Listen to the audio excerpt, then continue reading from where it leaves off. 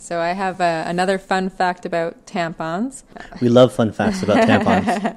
In 1983, tampons went to space when astronaut Sally Ride became the first woman in space. She was asked by the NASA engineers if 100 tampons would be enough for a week in space when she was going to the Space Shuttle Challenger.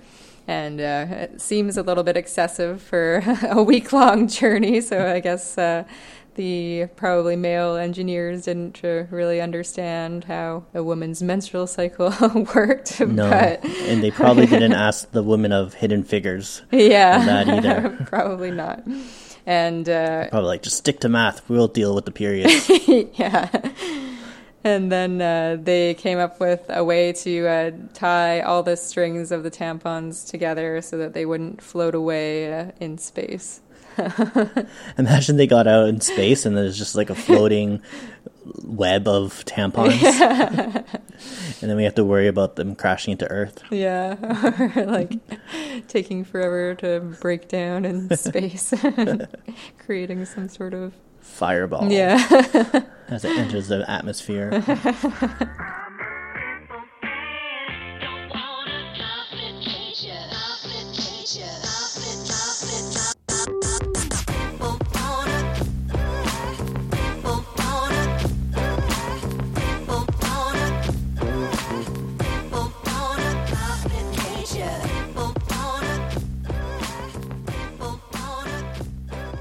Welcome to Red Dot Project. I'm Haley. And I'm Phil. This podcast is about menstruation, homelessness, feminism, social justice issues, gender equity, and pretty much everything else we could think of.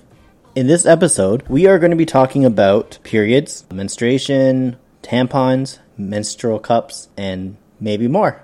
For this episode, we have a special guest with us. We have Stephanie here. Hey, Stephanie. Hi.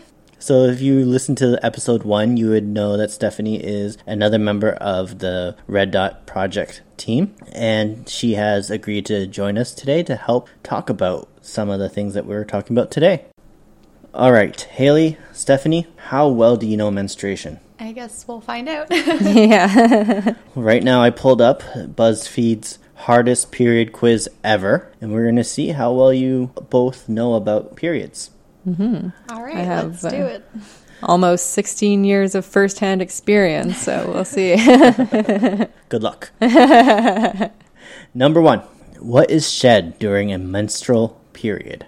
Ovarian lining, endometrium, vaginal tissue, or corpus cavernosum? B. Yeah. B? Endometrium? Is that what it was? Yeah. Let's see. Ding, ding, ding, ding. Correct. Let's move on.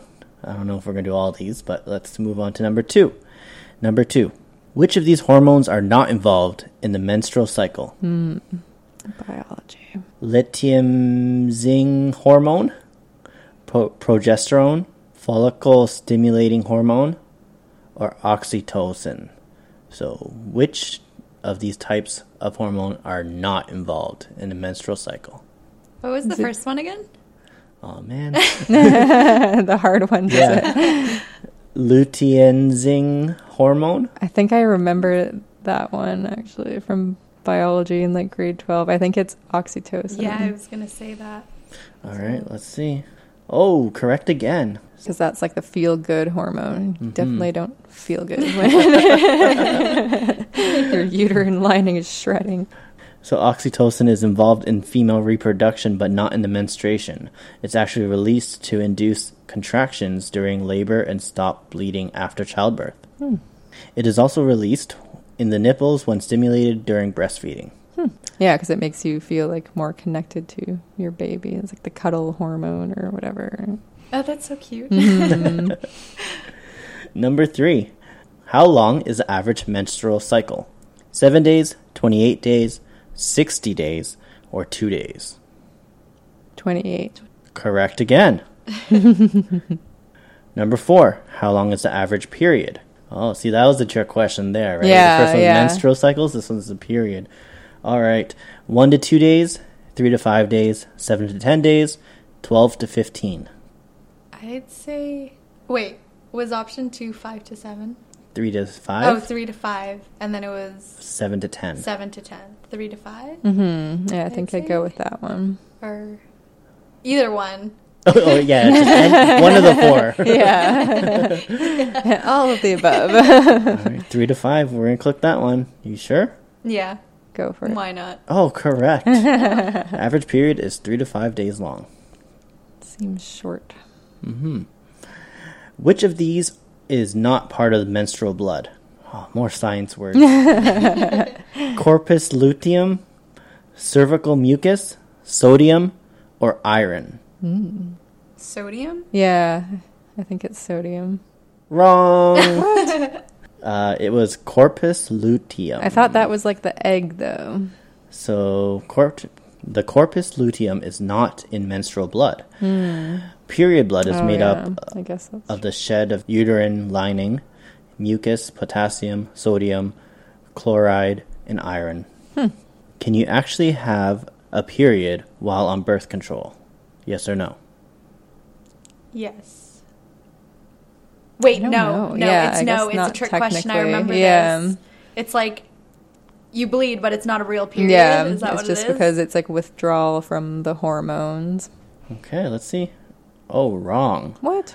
Yes, you can get a period while on birth control. You can still get a period when you're on hormonal birth control, such as the pill, the ring, or IUD. Yeah. The that's synthetic true. estrogen in birth control allows you to build the extrametrial lining so it can shed. Yeah, they always say it's just like a fake period, or like it's just because Yeah, of the that's- withdrawal when yeah. you're on the pill, because like it's the same time every month. But yeah, I guess when you're on like the IUD, you don't take it out, so it doesn't really make sense that it wouldn't be a period. All right. What is the average amount of blood lost during a period? 1 liter, 500 milliliters, 1 to 2 milliliters, or 30 to 40 milliliters? I don't know. Yeah. Maybe 30 to 40. Yeah, I was going to say 30. So this is the one I got wrong in a Yeah. previous quiz. So 30 to 40 milliliters? Yeah. Okay. Correct. Ah. On average, you lose about 30 to 40 milliliters, or about 2.5 tablespoons of menstrual blood during a period. All right, last question. Glad it's not a liter. Yeah. Can you Oh my imagine? god. That would be awful. Which of the following is not a symptom associated with periods? Irregular appetite, sleep disturbances, acne, or bad breath? It's Which is bad not. breath. Yeah. I'd say Correct. Uh, Bad breath is not a symptom associated with periods. Periods can come with a whole range of physical and mental symptoms, but bad breath is definitely not one of them. So I think out of all the questions that we did, you all just got one wrong. yeah. Congratulations. You guys are master of periods. Period expert. Yeah, you could put it on your resume. years of experience. Yeah. So, Phil, now it's my turn to quiz you. Uh-oh. Okay, go. When do you think the first modern tampon was invented? Oh, wow. I would say 60s. Actually, it was 1931. Ooh, so close. Yeah. Yeah, a lot earlier than I would have thought as well. So, yeah, the first modern applicator tampon was invented in 1931 by an American doctor called Earl Haas. And then it was purchased, the patent was purchased by a woman named Gertrude Tendrick. And she bought the patent and started producing the tampons in her home by sewing them, and then she distributed them under the name Tampax, which is one of the most well-known tampon companies today. I have heard of them.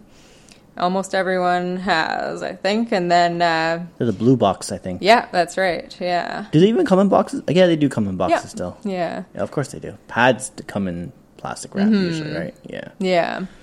And during World War II, Tampax factories were also making surgical dressings and bandages for the soldiers. So they maybe didn't know that all their all this stuff that they were using in the war was coming from a tampon factory, but it was effective. So I wonder, I wonder if there'd be like a soldier that'd be like, no thanks, I will just bleed out. Yeah. Don't want anything that's come in contact with Vaginas. dirty, menstruation. Women on their periods. So before tampons were used for menstruation, they were actually used for a variety of other purposes, including contraception and a way of distributing medicine and a method of healing. So in general, the term tampon is usually associated with the French word, I think, for plug, and it's it generates a nice image there. But yeah, French are so visual with their words. And it also refers to something on the end of a gun, I think. Okay. Yeah. So the period is a weapon. Mm-hmm, exactly. A weapon for gender equity. But so back in the day, it was a tampon was used to keep things out of the vagina and instead of keeping them in, I guess. So some of the uses or some things that tampons were made of included crushed earth from the Nile in Egypt mixed with honey inside a wad of linen, and this was used to treat certain gynecological conditions or vaginal infections. Elephant and crocodile dung were also used, which doesn't sound very sanitary. Well, we use it for our coffee sometimes too. Yeah, right? that's true. You're drinking it. So. And this was actually used as a contraceptive, as well as lint soaked in acacia juice. Wait, Not lint? sure what that is. Yeah. And so that was in ancient Egypt as well. Tampons soaked in goose fat or opium were used by the Romans to treat gynecological problems. In the Kama Sutra, they refer to tampons made out of oil and rock salt used as contraceptives. So apparently the rock salt is actually an effective spermicide, but it couldn't be very comfortable, I don't think. No, I don't think so. Mm-hmm. So the first recorded case of women using tampons for menstrual purposes was actually in Japan, and they used tampons made out of paper, which didn't last very long, and they needed to be changed pretty often, up to 12 times per day. And then in the 1930s, the modern tampon was invented, and in the 40s, the one without the applicator was invented by a German gynecologist. People are probably familiar with OB tampons, and I always kind of wondered what that meant, and it's the German words are... I can't pronounce it, but essentially it means no pad, and that's where like the O and the B come from, the German words for no pad. So that probably answers a common question that many people had about those. During World War II, many women were entering the workforce, and thus they needed a better way to manage their periods while they were working, so many more women started using tampons. However, there were lots of concerns about this, especially amongst people who were more religious, because they were worried that using a tampon might mean that a woman or a girl would not be a virgin anymore, or it would make them more promiscuous. However, they continued to get more popular, especially during the 1960s and 70s, which was the time of the sexual revolution. And today, about 42% of women use tampons, but in the late 70s and 80s, there was a pretty big scare about toxic shock syndrome, which is an infection that can be associated with tampons, and I think you did some more research about that. Yeah, so toxic shock syndrome is a bacterial infection. The bacteria produces TSST1, so toxic shock syndrome toxins, and the toxin which prompts the immune system to overreact, which causes your body to go into shock as inflammation spreads and fever rise. So if you go unchecked with these symptoms, it can cause your body to have multi-organ failure. So the scary part about it is that the toxins can enter the bloodstream, and so they could actually happen anywhere in your body. It wouldn't be isolated to your vagina. And Yeah, so really, they say if you start to feel feverish and a lot of aches and pains and things like that suddenly, you should probably go get it checked out sooner than later. One thing to note is, although we often hear about the risks and the scares of TSS, especially in the news, anytime it comes up and we get scared about it, it actually is quite rare. They say about 1 to 2 out of every 100,000 women ever get diagnosed with it. So they do say that there are certain products that you can use that are less likely to cause TSS, such as menstrual cups. And we'll talk a little bit more about menstrual cups in a little bit. But that's mainly because of the materials that menstrual cups are used in comparison to tampons. So the association of TSS and tampons, where we got really scared of tampons, came from around the 70s. Where in the 70s, about 3/4 of TSS cases were tampon related. And the main reason why we have come to learn that they were caused by tampons or relating to tampons was because women were keeping them in longer. And there was a product called Rely. It's a tampon brand that was marketed as to absorb the entire period's worth of blood.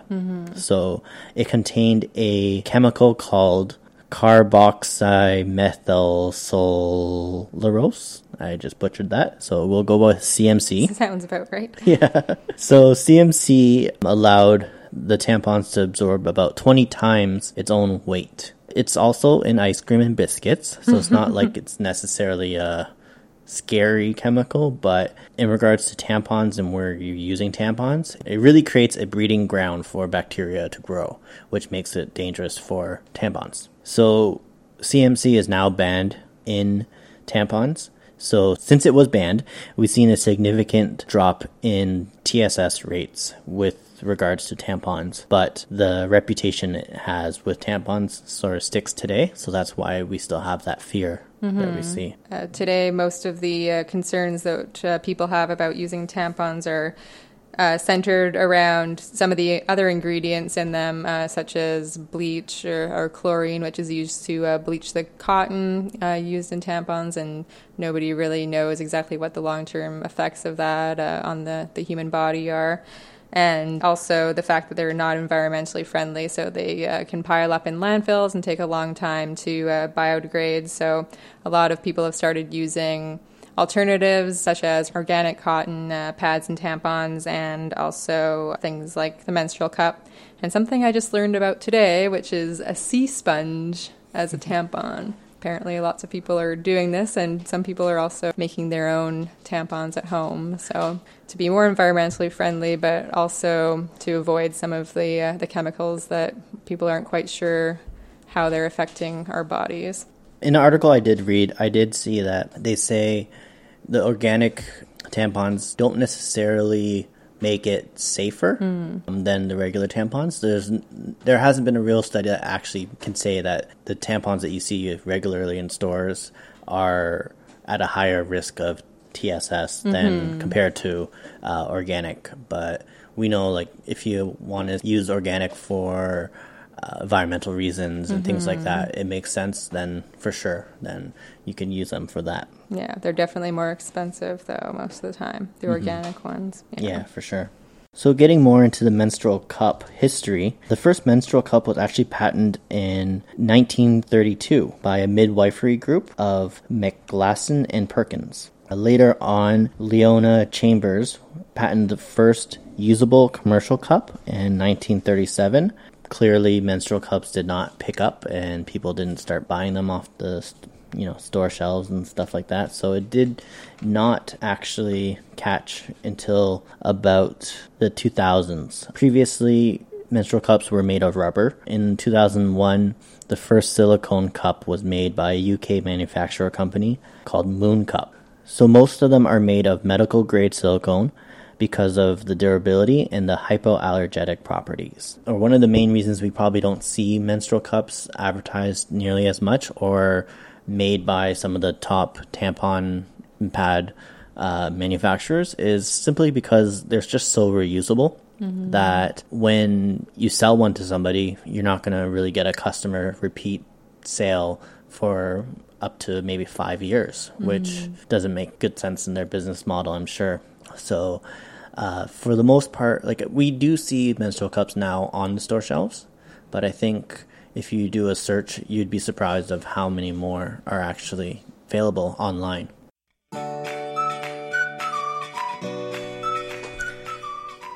Hey Lucy, Hey, Phil. how you enjoying this podcast thing we got going on? It's great. Yeah, you having a good time? Yep.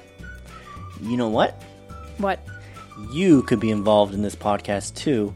Every week, if you check out at Red Dot Project on Twitter or Instagram, and you could leave your comments, questions, or suggestions for new topics on future podcasts. That's great. Yeah, and what we're going to ask you to do as soon as you get off this mic is go onto your phone, subscribe to Red Dot Project on iTunes podcast app, and rate and subscribe today. Are you doing it? Yep. All right. I'm not seeing you do it. I'm doing it. Thank you. All right. So please, everyone, if you're enjoying what you're listening to, please subscribe to our podcast on your podcast app on your phone, rate and comment on it, and then we could continue to bring great content to you. Can't wait to hear from you.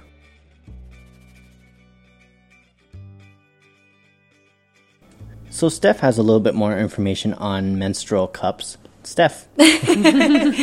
Yeah, so as Haley previously mentioned, they're a more environmentally friendly alternative to pads and tampons.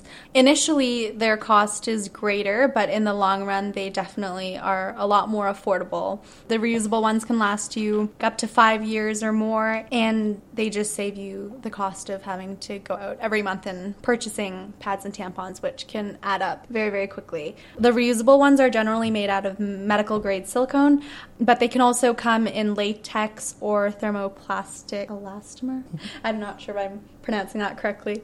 But they also do have disposable menstrual cups, which are also known as menstrual discs. However, those are not usually recommended for teens. Because of the diameter of them, they might be like a little uncomfortable. And they're also just not as common because usually people buy them for the reasons of like affordability and stuff like that. So the reusable one is like definitely the most popular item on the market. And so generally they come in like a different range of sizes depending on the brand. They kind of vary a tiny bit here and there. But generally they come in like a smaller one or a larger one. So the smaller one is usually recommended for individuals under 30 who haven't given birth vaginally. So if you have given birth naturally and you're over 30, they usually recommend that you go with the larger size. That way you can avoid leakage and it's just a better fit overall. So for me personally, I've never used a menstrual cup,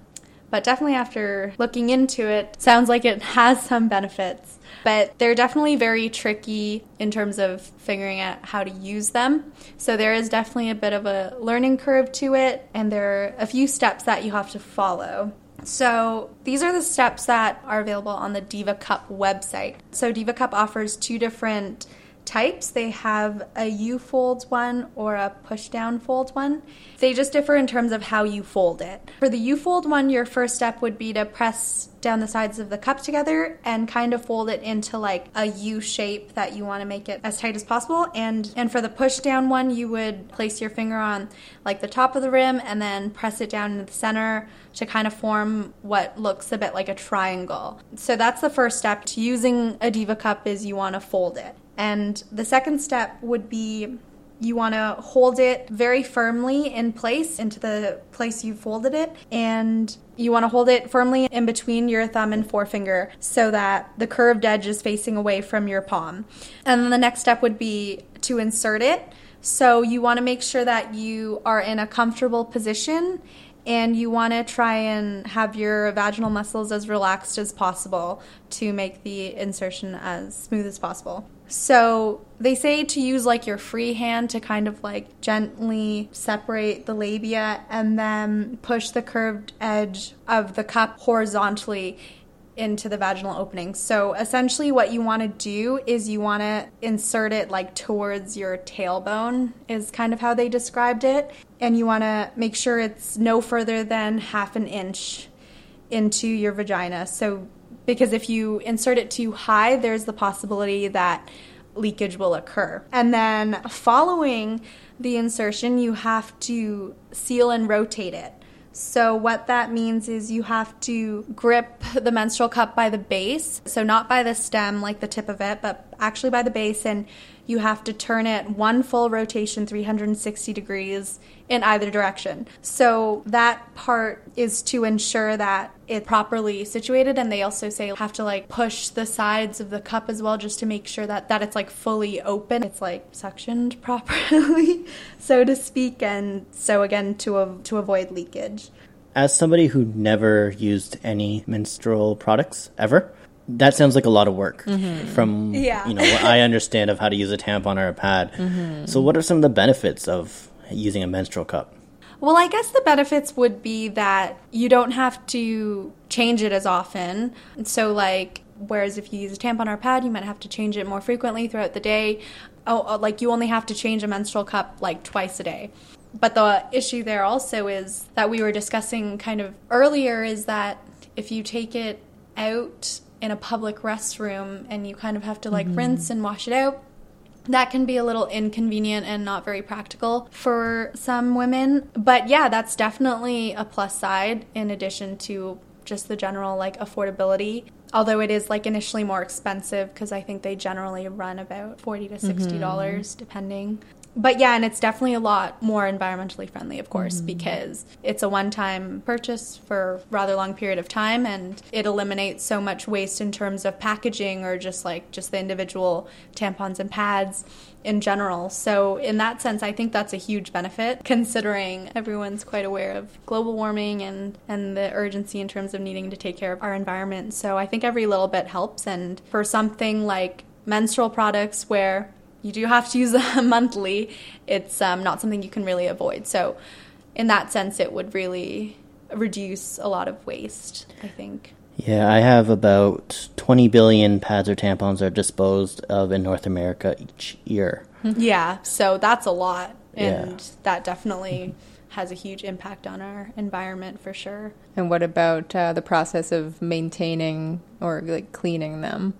What's that like? They say you have to boil it in water for at least 5 minutes, which I guess like may be a deterrent for some people in terms of hygiene or in terms of just practicality, like having to do that, because when you're using a tampon or pad, it's just you put one in, you throw it out, right? So there's not really any kind of maintenance or care involved as opposed to using a menstrual cup. But I feel like, as with anything else, if you just got into the habit of it or doing it, it may not be that much of an effort. Benefits might greatly outweigh the cost of... I think some areas it might be difficult for people to use them would be probably if they are homeless. Right, yeah. So they wouldn't be able to boil it, and I don't think Absolutely. the soup kitchen's going to let you use their pots. Their pot. Yeah. No, absolutely, and that's also what is a huge thing when it comes to menstrual cups, because even just when you're talking affordability,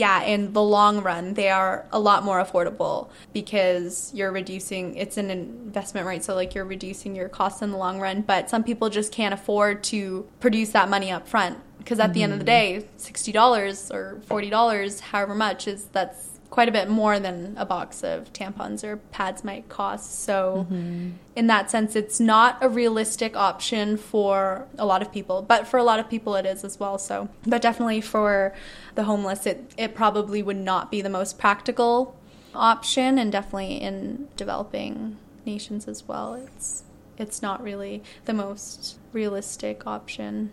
I saw somewhere that they talked about how there are some NGOs promoting the use of menstrual cups in places like Kenya and parts of South Africa. There's probably a lot of different issues that come with that, access to clean water. For sure, How do you keep it clean and make sure it's safe to use? And then there's the other parts of like the cultural aspects regarding, inserting a product into your vagina, stretching or breaking the hymen, which could occur with the menstrual cups. Yeah, I think that's also like similar to what Haley was talking about earlier. Like historically with tampons, that was like a huge thing too, and worried that it would like encourage, you know, women to be more promiscuous or whatever else. So the cultural aspect definitely plays a role.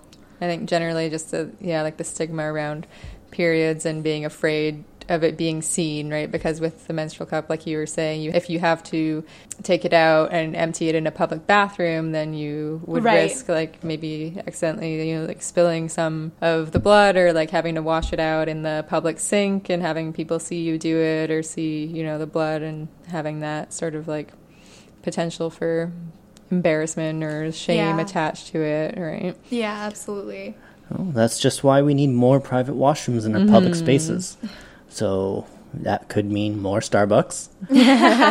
Which you wouldn't complain about. I would not. Although, you know, I'm sure people aren't crazy about Starbucks, but they do have private gender-neutral washrooms. So that they have been for some people, it's been a safe place. And in the news recently, I guess it hasn't been a safe place for others, unfortunately. But hopefully all washrooms are going to be places where they're safe, and hopefully they all have private areas where people could wash their menstrual cups. Yeah, for sure. I think touching on that as well, I mean, this is a little off topic, but I think it's still important. When Cass Clemmer kind of spoke about how difficult it is to be a trans individual, and crinkling of like wrapper of like the tampon or whatever it might be, it could even like be a situation where your own safety is at risk and being threatened, and I think that is just terrible. Like, I think that's scary. It's a very scary situation to be in. I couldn't imagine being in that situation where it's a naturally process that's occurring and you don't feel comfortable that it's happening when you really have no control over something like that. So Well, I think we all agree that pads and tampons should be readily available in all washrooms for free. I just saw on Twitter earlier today, one of the feeds of people that I follow tweeted and said it would only cost about under $5 to provide tampons for a single employee per year. So if you just add $5 for each employee that you have, that's not a lot of money for a whole year's worth of supply for people to make sure that they have the products that they need. And it should definitely be in both male and female washrooms if your location has gendered washrooms, because you just never know who needs them. that's like also Same a huge with part condoms. of the stigma, right? Is assuming that it's a women's issue. But wasn't it was Humber Lakeshore, right? That this past April they did, they had that huge campaign and they managed to get menstrual products supplied to the bathrooms. Yep, so Humber College is providing menstrual products for people starting, I guess, this year, or if they haven't already done it already. So they'll have them available to everybody in the washrooms for free. Which is awesome. Yeah. We're moving forward, people. But I think I remember reading that article, and I think they were also saying, if I remember correctly, that the cost of having someone to collect the coin-operated like dispensers actually is greater than if they were to just like supply them freely. So it kind of balances out. Yeah, the group over at Humber, it's called Ignite Student Life, and they were the ones responsible of getting all the tampons kits available on location. Shout out to them. Hit us up when you could come on the pod. We'd love to talk to you one day. For sure. So menstrual cups are also evolving to be more inclusive to everybody as well. Something people probably don't think about is not only is menstrual cups probably pretty new for people, they might not be accessible for everybody to use. Yeah, I can imagine it would be pretty tricky to navigate if you had any sort of injury to your hands or any sort of disability that affected the use of your hands or your fingers. Yeah, to be able to reach in and get it out in a way that you're not going to spill it or anything like that. It could be very difficult for some people, I imagine. So in looking into this, there was a Teen Vogue article, and there was a person by the name of Jane Hartman Ademi. She created the Kila cup. So it looks much like a regular menstrual cup that you're all used to seeing. However, the tab part that usually you use to pull the menstrual cup out, it is actually attached to part of the rim of the cup. So when you pull it, it does pull part of the rim down a little, so it sort of dislodges the suction you have, which creates it a much easier pull out. So you don't have to dig as deep to take that suction apart.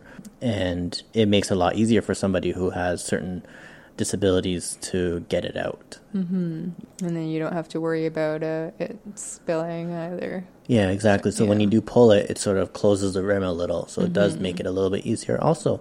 So if you check Kickstarter, you would be able to find that. I think they just started sending them out in May, it said on the website. So I imagine something like that would be pretty popular for a lot of people just in general, because the ability to just use a lot easier.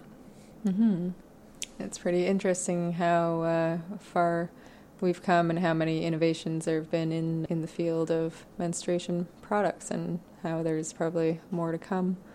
Yeah, I think it's just in general with anything, like how often do we have the evolution of a product where it is more inclusive for everybody? And it's pretty cool to see how something like menstrual cups, where they really started being used in the 2000s, and now we're 2018, we're already seeing an evolution of them where they are more accessible for everybody.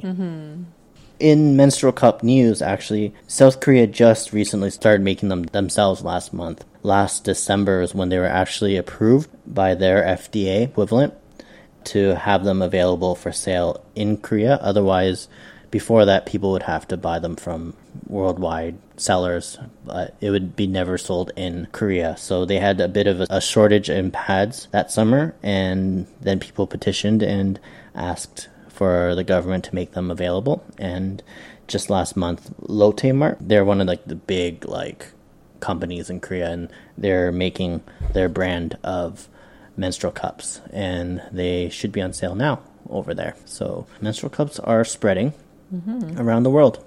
Always good for people to have more options. So the music's playing now, and that means our time is up for this episode of the Red Dot Project. So let's thank Stephanie for coming on board for this episode. Thanks for having me. So I'm sure that she'll be back soon. You can reach us at Red Dot Project on Instagram and Twitter, or at podcast@reddotprojecttoronto.org. So be sure to subscribe, like, and comment on our page on Apple, iTunes, podcast page thing, and anywhere else where you find your podcasts, and tell your friends. And that's it. So talk to you later. Bye.